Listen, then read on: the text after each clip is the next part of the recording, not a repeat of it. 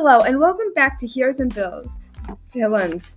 We are your hosts, Heather, Nick, and Micaiah. Today, we have a story of what happened to a kid from too much exposure to blue-green algae.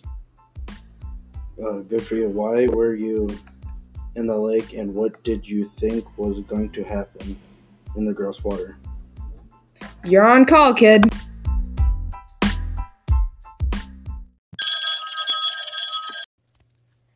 Let's get on with my story. So it was 90 degrees. It was a 90-degree day and I wanted to go swimming. So I went into the lake near my house. I saw there was a weird film on the water, but I didn't think much about it. After 20 minutes, I got tired and went home. The next day, I didn't feel good. I had trouble breathing, I was vomiting, and had eye irritation. So my parents brought me to the hospital and they said I had too much algae exposure. That is treatable, but we have a solution that can help you from going through that again. What's the big deal? Well, this is a big deal because people can get very sick if they swim in the algae-filled lake, according to the Department of Environmental Services. It is a nicer view if you can keep it clean than having an algae film. We can help that by installing rain gardens.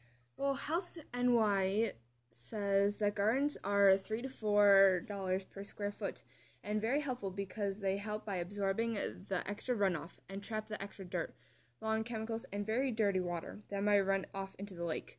They are very pretty and do not look out of place in your yard. Rain gardens are beautiful, full of green and color, picture perfect even, and the fresh aroma of these rain gardens is absolutely astounding. Nice, since you are apparently a garden, are you related to Mr. Gardner?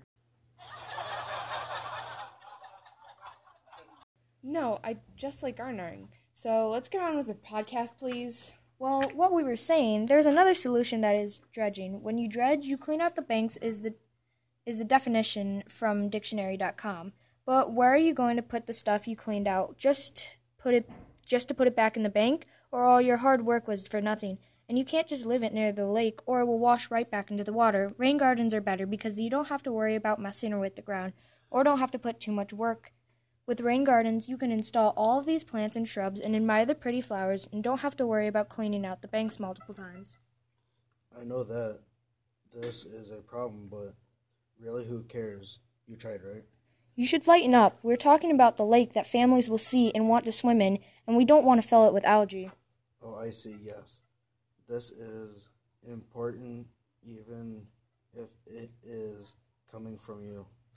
Even though we have this problem of blue-green algae, we can reduce this problem with rain gardens because they are obviously the best choice for a blue-green algae problem. They are being used by the lakes and also by the hills that are bad when a big storm comes, so that they can run into gardens and not into the lake. Let's make Hanoi great again. So kids can swim without getting sick, and kids can make lake parties without parents swearing.